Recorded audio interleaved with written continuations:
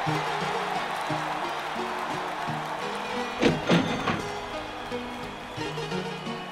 right, it's episode 36 of the NBA edition of RJ Bell's Dream Preview. I'm your host, SleepyJ, joined tonight by the statistical excellency of Mackenzie Rivers, NBA expert Mackenzie Rivers. NBA playoffs right now, guys, in full swing. One team we can now say is headed for the offseason. We got the Brooklyn Nets. They were swept in 4 games by the Boston Celtics. Also have a number of teams that are on the brink right now of elimination. Let's go ahead, let's bring Mackenzie into the mix. Nets swept there, Mackenzie. Not sure anybody really saw that coming. I do want to ask you a question, though, in regards to the Nets. Now that they're out and the Lakers didn't even make the playoffs, do you think the books are probably raking in all the money on the NBA future tickets for the title? Yes, they're paying taxes, or they're prepaying taxes. They're in some sort of IRS negotiations to deal with the millions of dollars of positive liability or equity, you could say, that they have in the title race, because the Lakers and the Nets, no doubt, most people that went up to the book and drove over from LA or maybe drove from New York over to New Jersey to, have a ticket to root for all season. Most of the people in the U.S. that are close to big sporting venues are in New York and Los Angeles. I mean, at least plurality-wise, 2 big markets.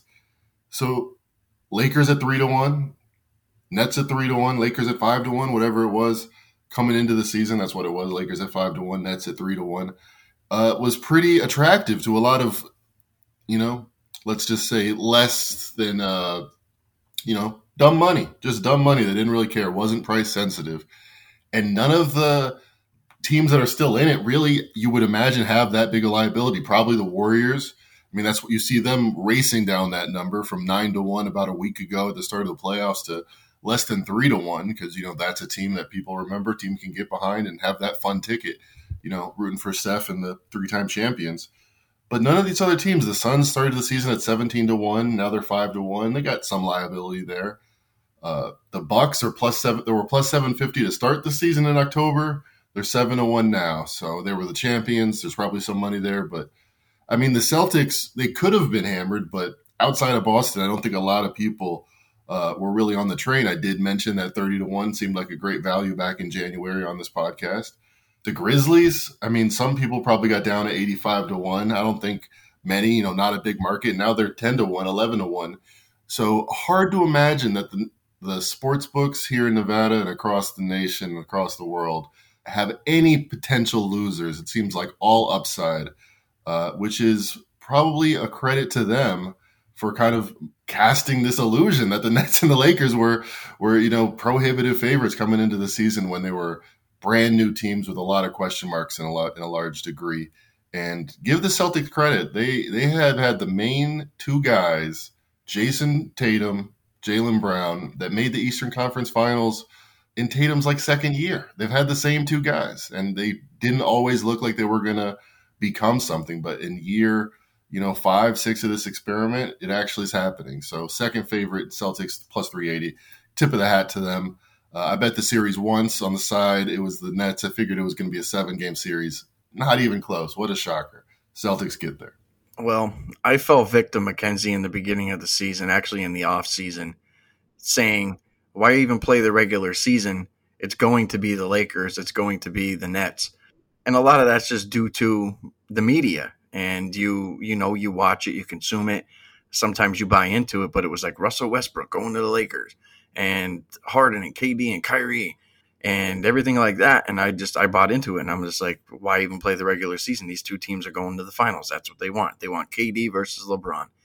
And not to be the case. If you would have told me in the beginning of the year that the Lakers aren't making the playoffs and the Nets are going to make the playoffs and get swept in the first round, I would have told you that you were absolutely crazy. But that's what we got, and that's why the playoffs are great. I don't know what you've been thinking of the playoffs, Mackenzie, but I've been excited. I think the games have actually been pretty good. You?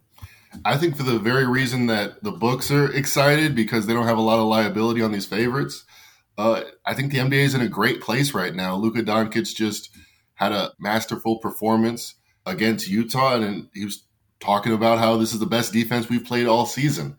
I mean, that's an excited young man that at 24 can win a championship, because he's arguably one of the best players in the world on a team with a lot of talent. I mean, Jason Tatum, the same thing. The sky's the limit. These guys might be talked about in hushed tones in 20 years. They're that good. I mean, at least they have the potential to be, and it's just the beginning of it. You mentioned LeBron, you mentioned Kevin Durant. Kevin Durant put up 35, 10, and 6 against the Bucks, single-handedly almost beat them. And I was like, all right, he's the best player in the world. It's not even close. I don't have that same impression after he put up, coming into this playoffs against Jason Tatum mainly as his defender, are often, at least, his main adversary on the other team. He was putting up like 22, 5, and 5.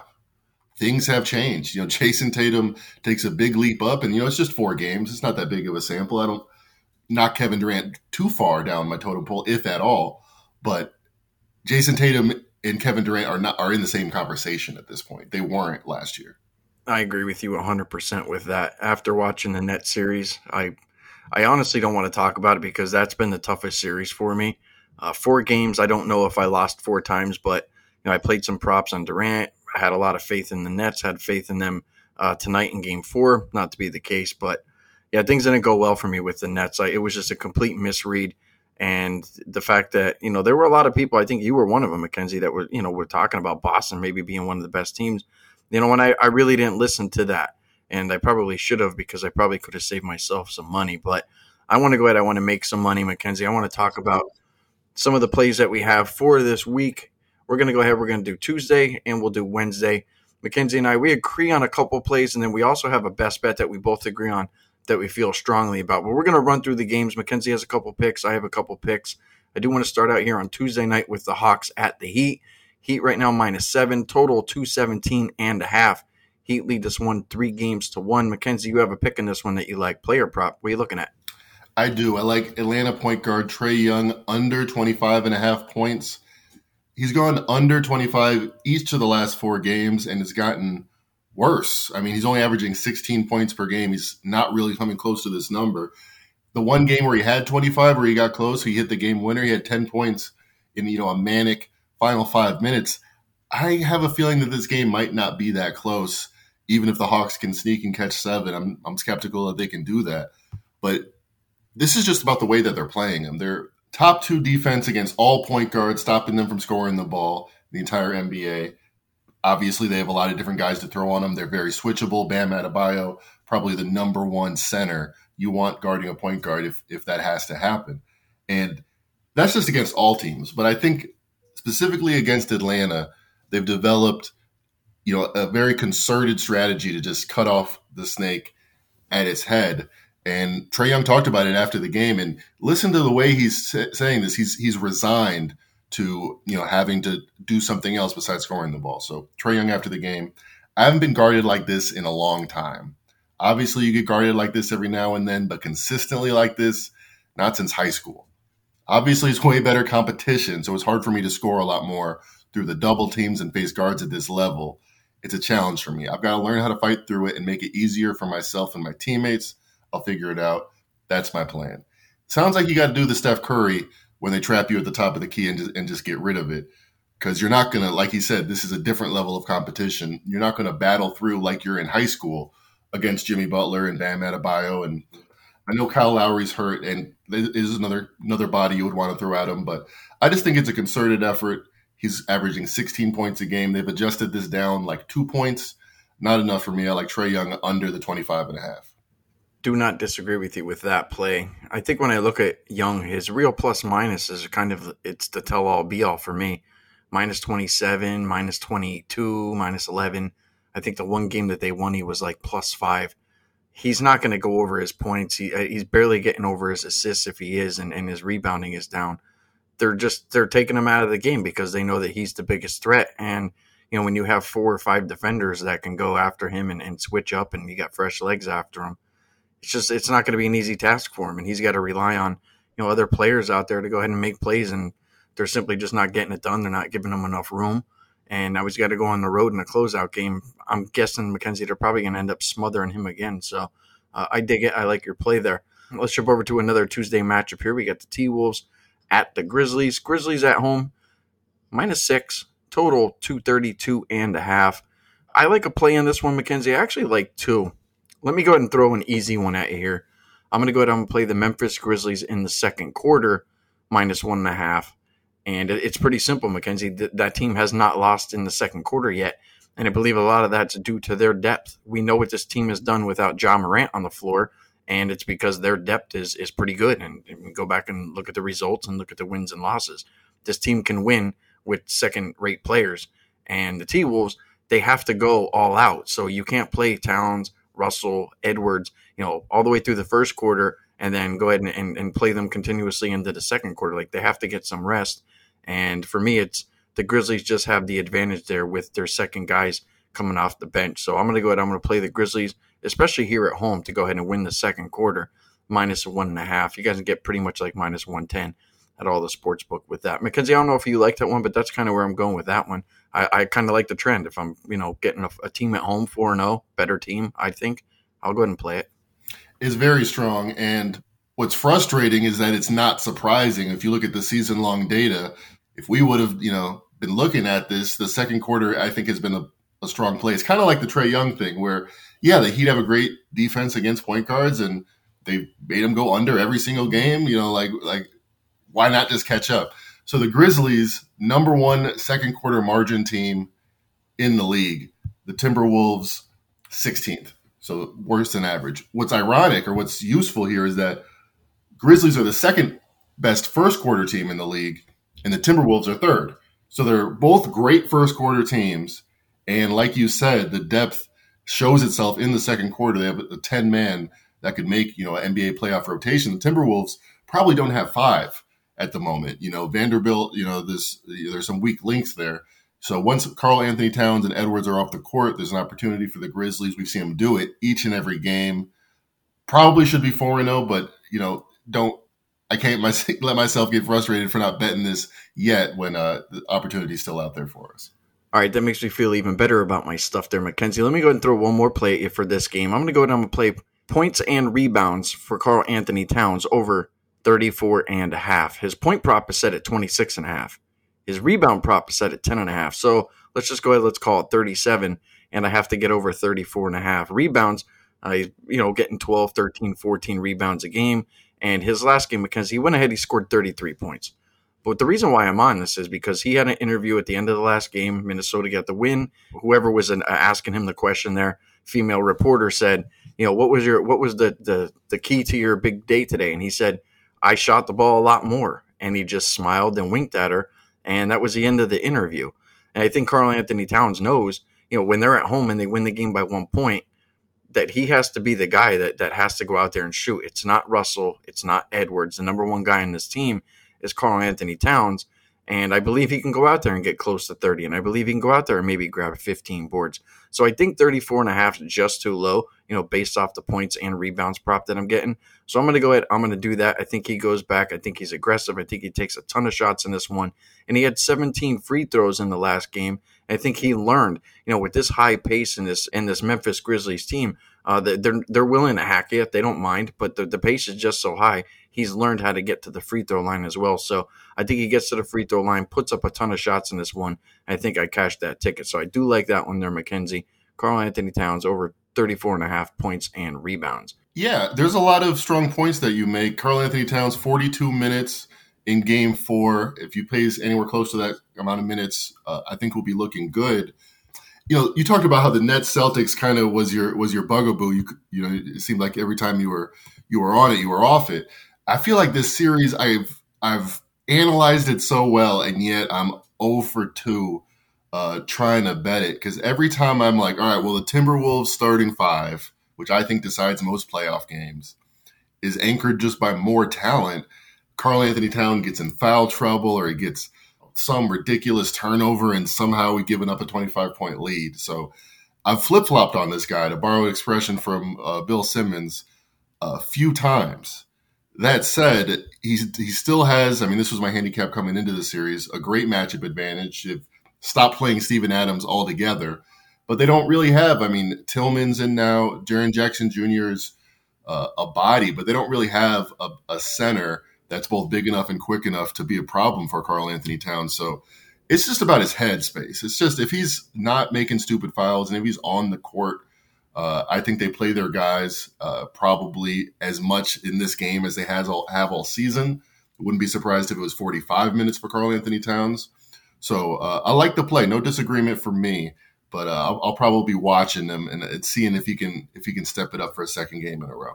I think you made the key point there, Mackenzie, is he's a guy that can't get into foul trouble. And if he can avoid the foul trouble, that he'll be on the court. I mean, they're going to play him. They're going to push him 40 minutes. This series has actually been quite kind to me, Mackenzie. Game 1, I played the over, and then I waited a couple of days until the total had dropped down to 232, and we saw it. It opened up at 241 in Game 1, and I just thought maybe it was too much of an adjustment. So then I turned around, I fired back on the over, and I cashed that. So this series, unlike the net series, has actually been pretty good to me. But hopefully we got 2 winners here. I do want to go ahead and jump over to our nightcap here on Tuesday night. We have the Pelicans at the Suns. Suns minus 6.5. Total 215.5. Mackenzie, this series has been a tussle. I'll say this. Out of all the playoff series, this one has been the most enjoyable for me to watch, because it's like this is a true chess match. If Devin Booker was here, look, I don't know if this series is a sweep.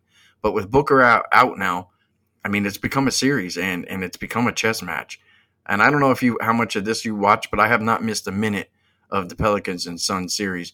So before we go and give out our picks, I don't know necessarily what you think about the series, but do you agree with me? Like, this has been the best series out of all of them thus far? Yeah, I think Brandon Ingram, talk about young players stepping up to the plate in his first playoff series. It's kind of a blessed thing to have this much talent in the league.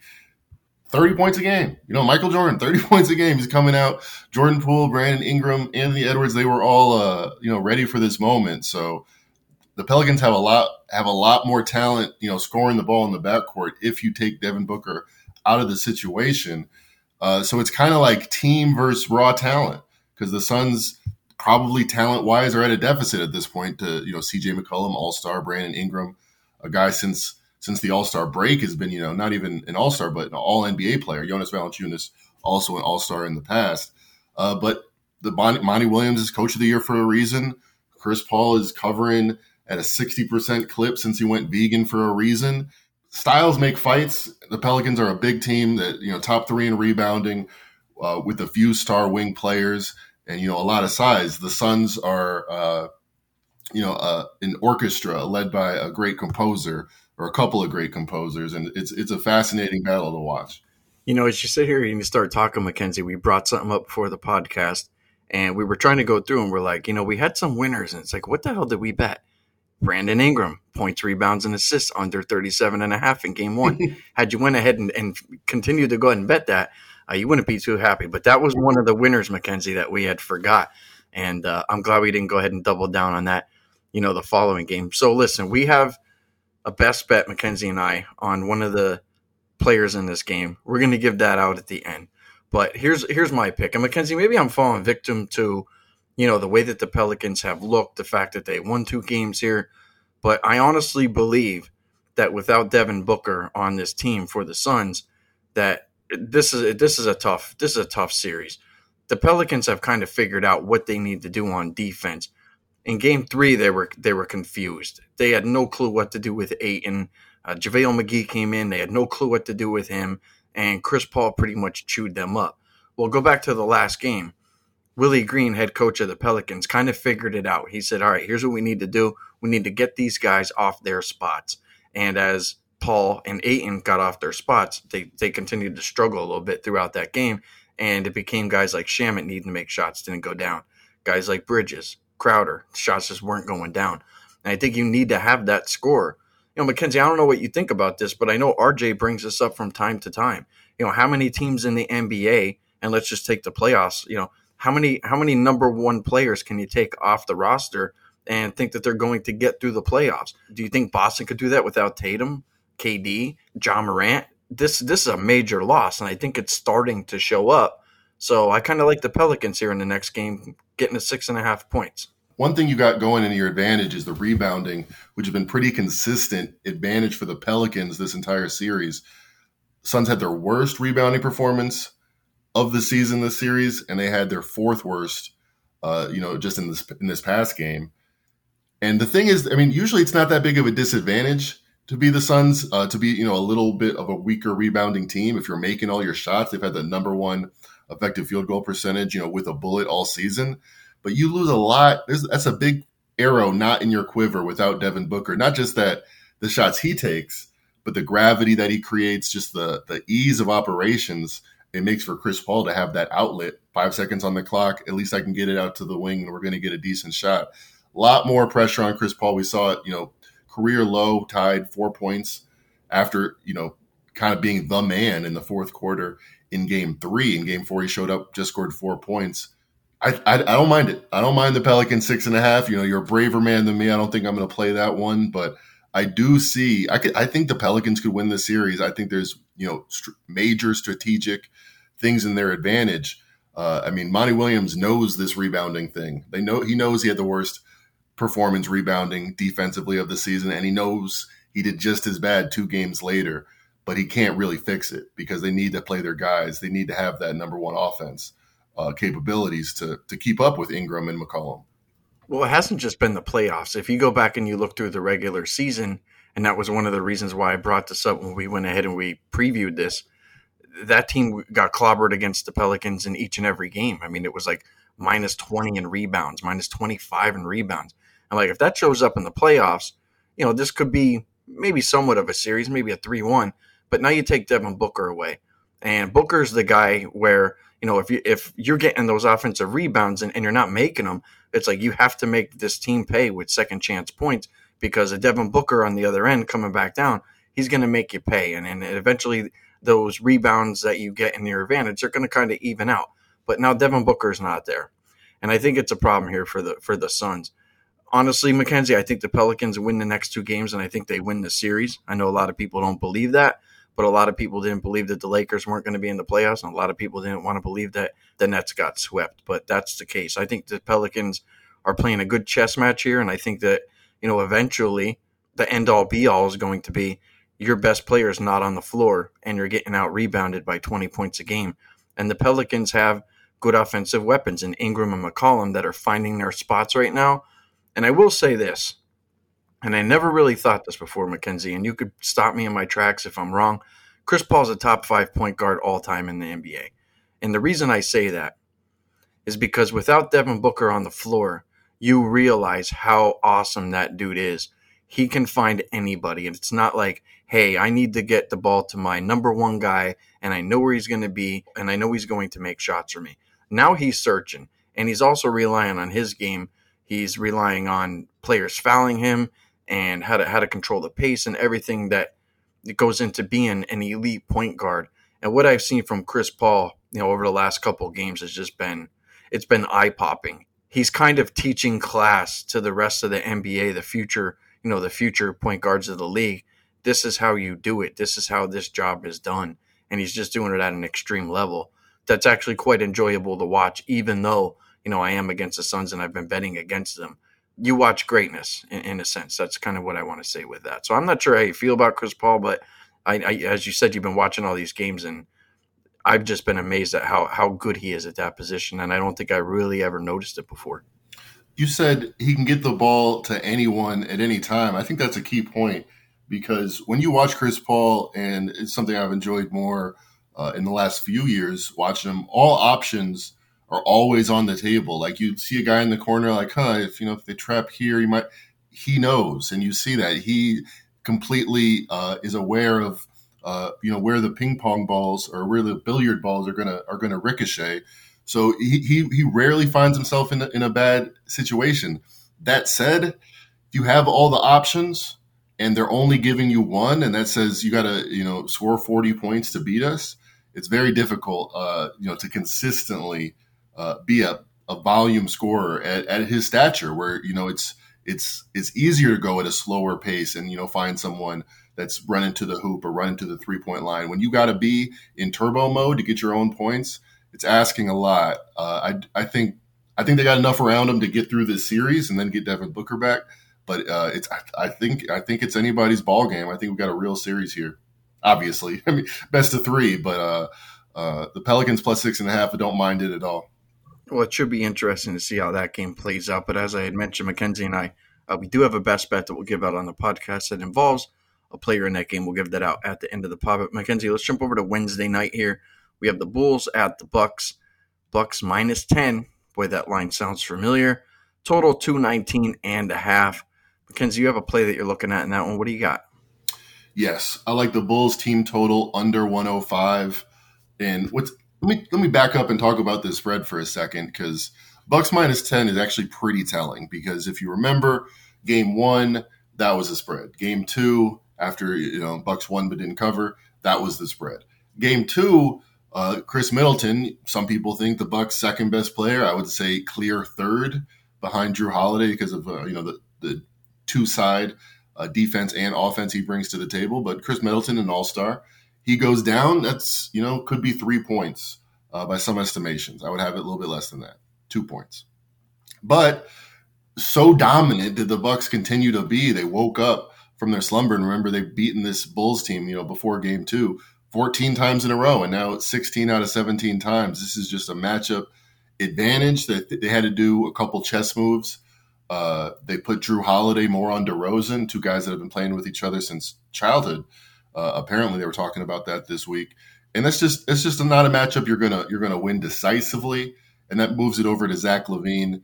He's bombing away from three. Sometimes they'll go in. I'm willing to live with that. So I think the Bulls, they've scored 81 and then 96 points the last 2 games. Game 1, they were in the 80s. They've gotten up above 105 one time, and it took lights out shooting all game from DeRozan, which, like I said, I don't see him doing that now that Drew Holiday, that's his primary target as a defender. Again, Andre Iguodala, guy that would know, guy that won Finals MVP because of his defense. So Drew Holiday is arguably as good as anybody in his generation, and he has his red eyes targeted, trained on DeMar DeRozan.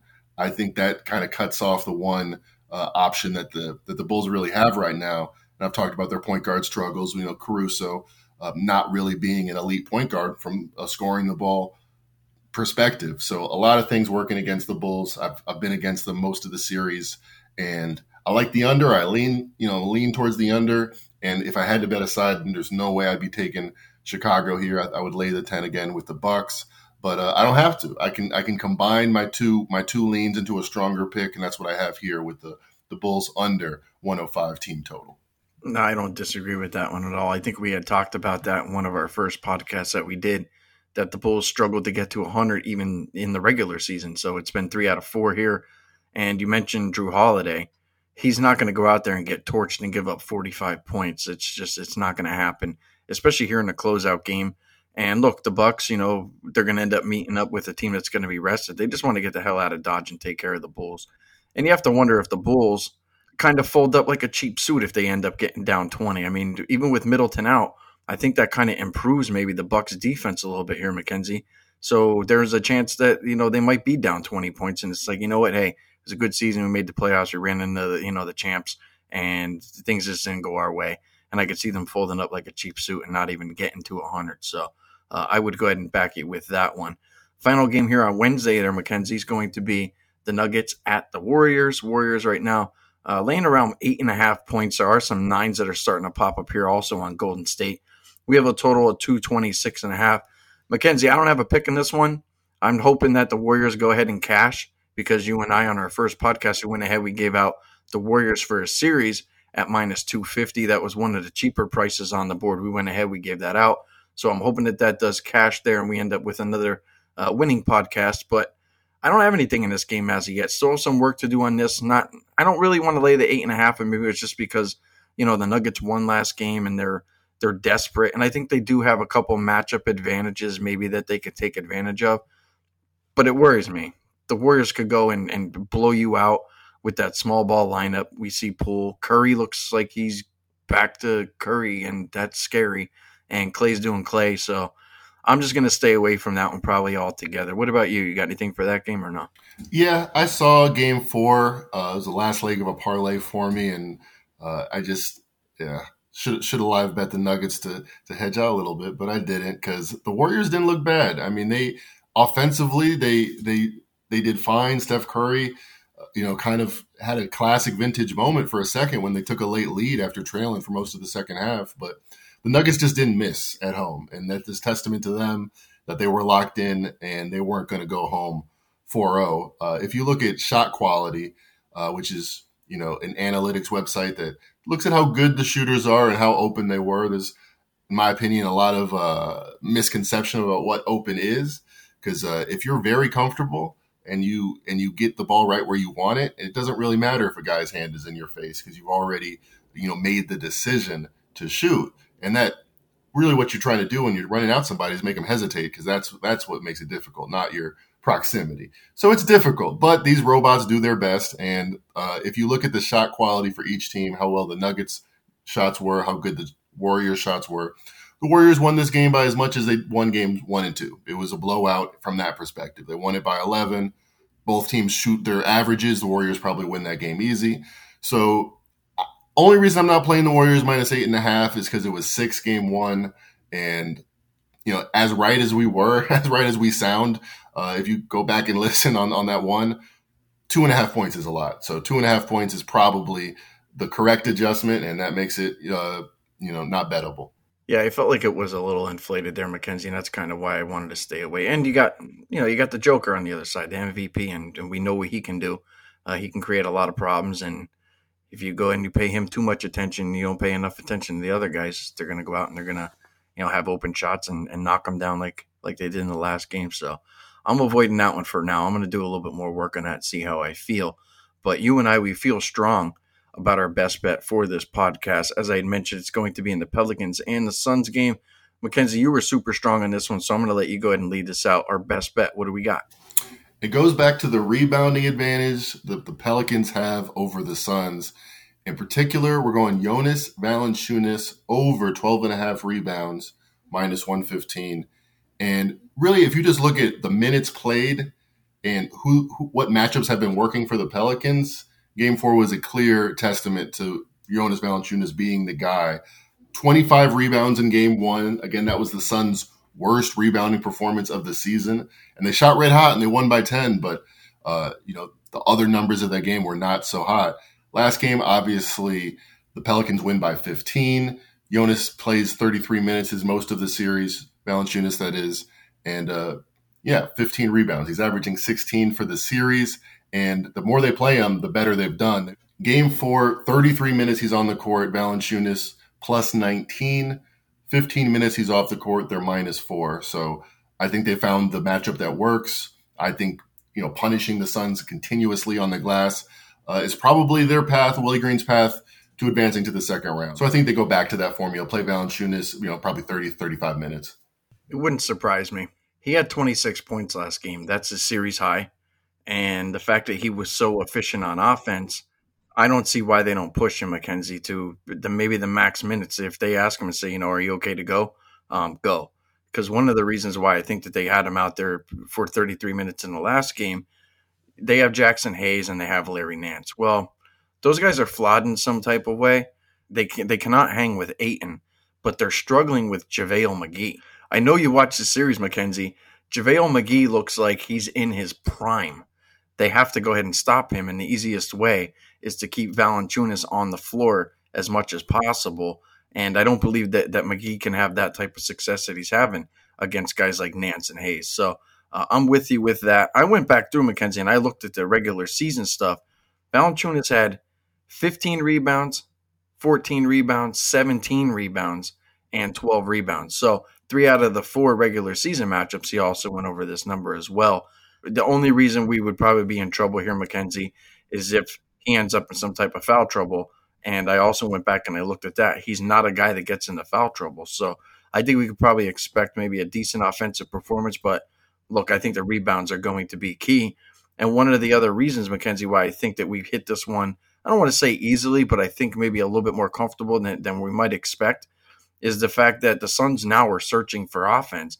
And when you're searching for offense, you start to take worse shots. And I think we started to see that fourth quarter of the last game, that Chris Paul's being keyed up on now, and Ayton's being keyed up on now. And you're getting these younger guys, these guys who aren't normally in the rotation, like a Cam Johnson or a Shamet, just out there taking a little bit of wilder shots than you would normally see. So I think maybe we have the opportunity to go ahead and get a couple extra rebounds.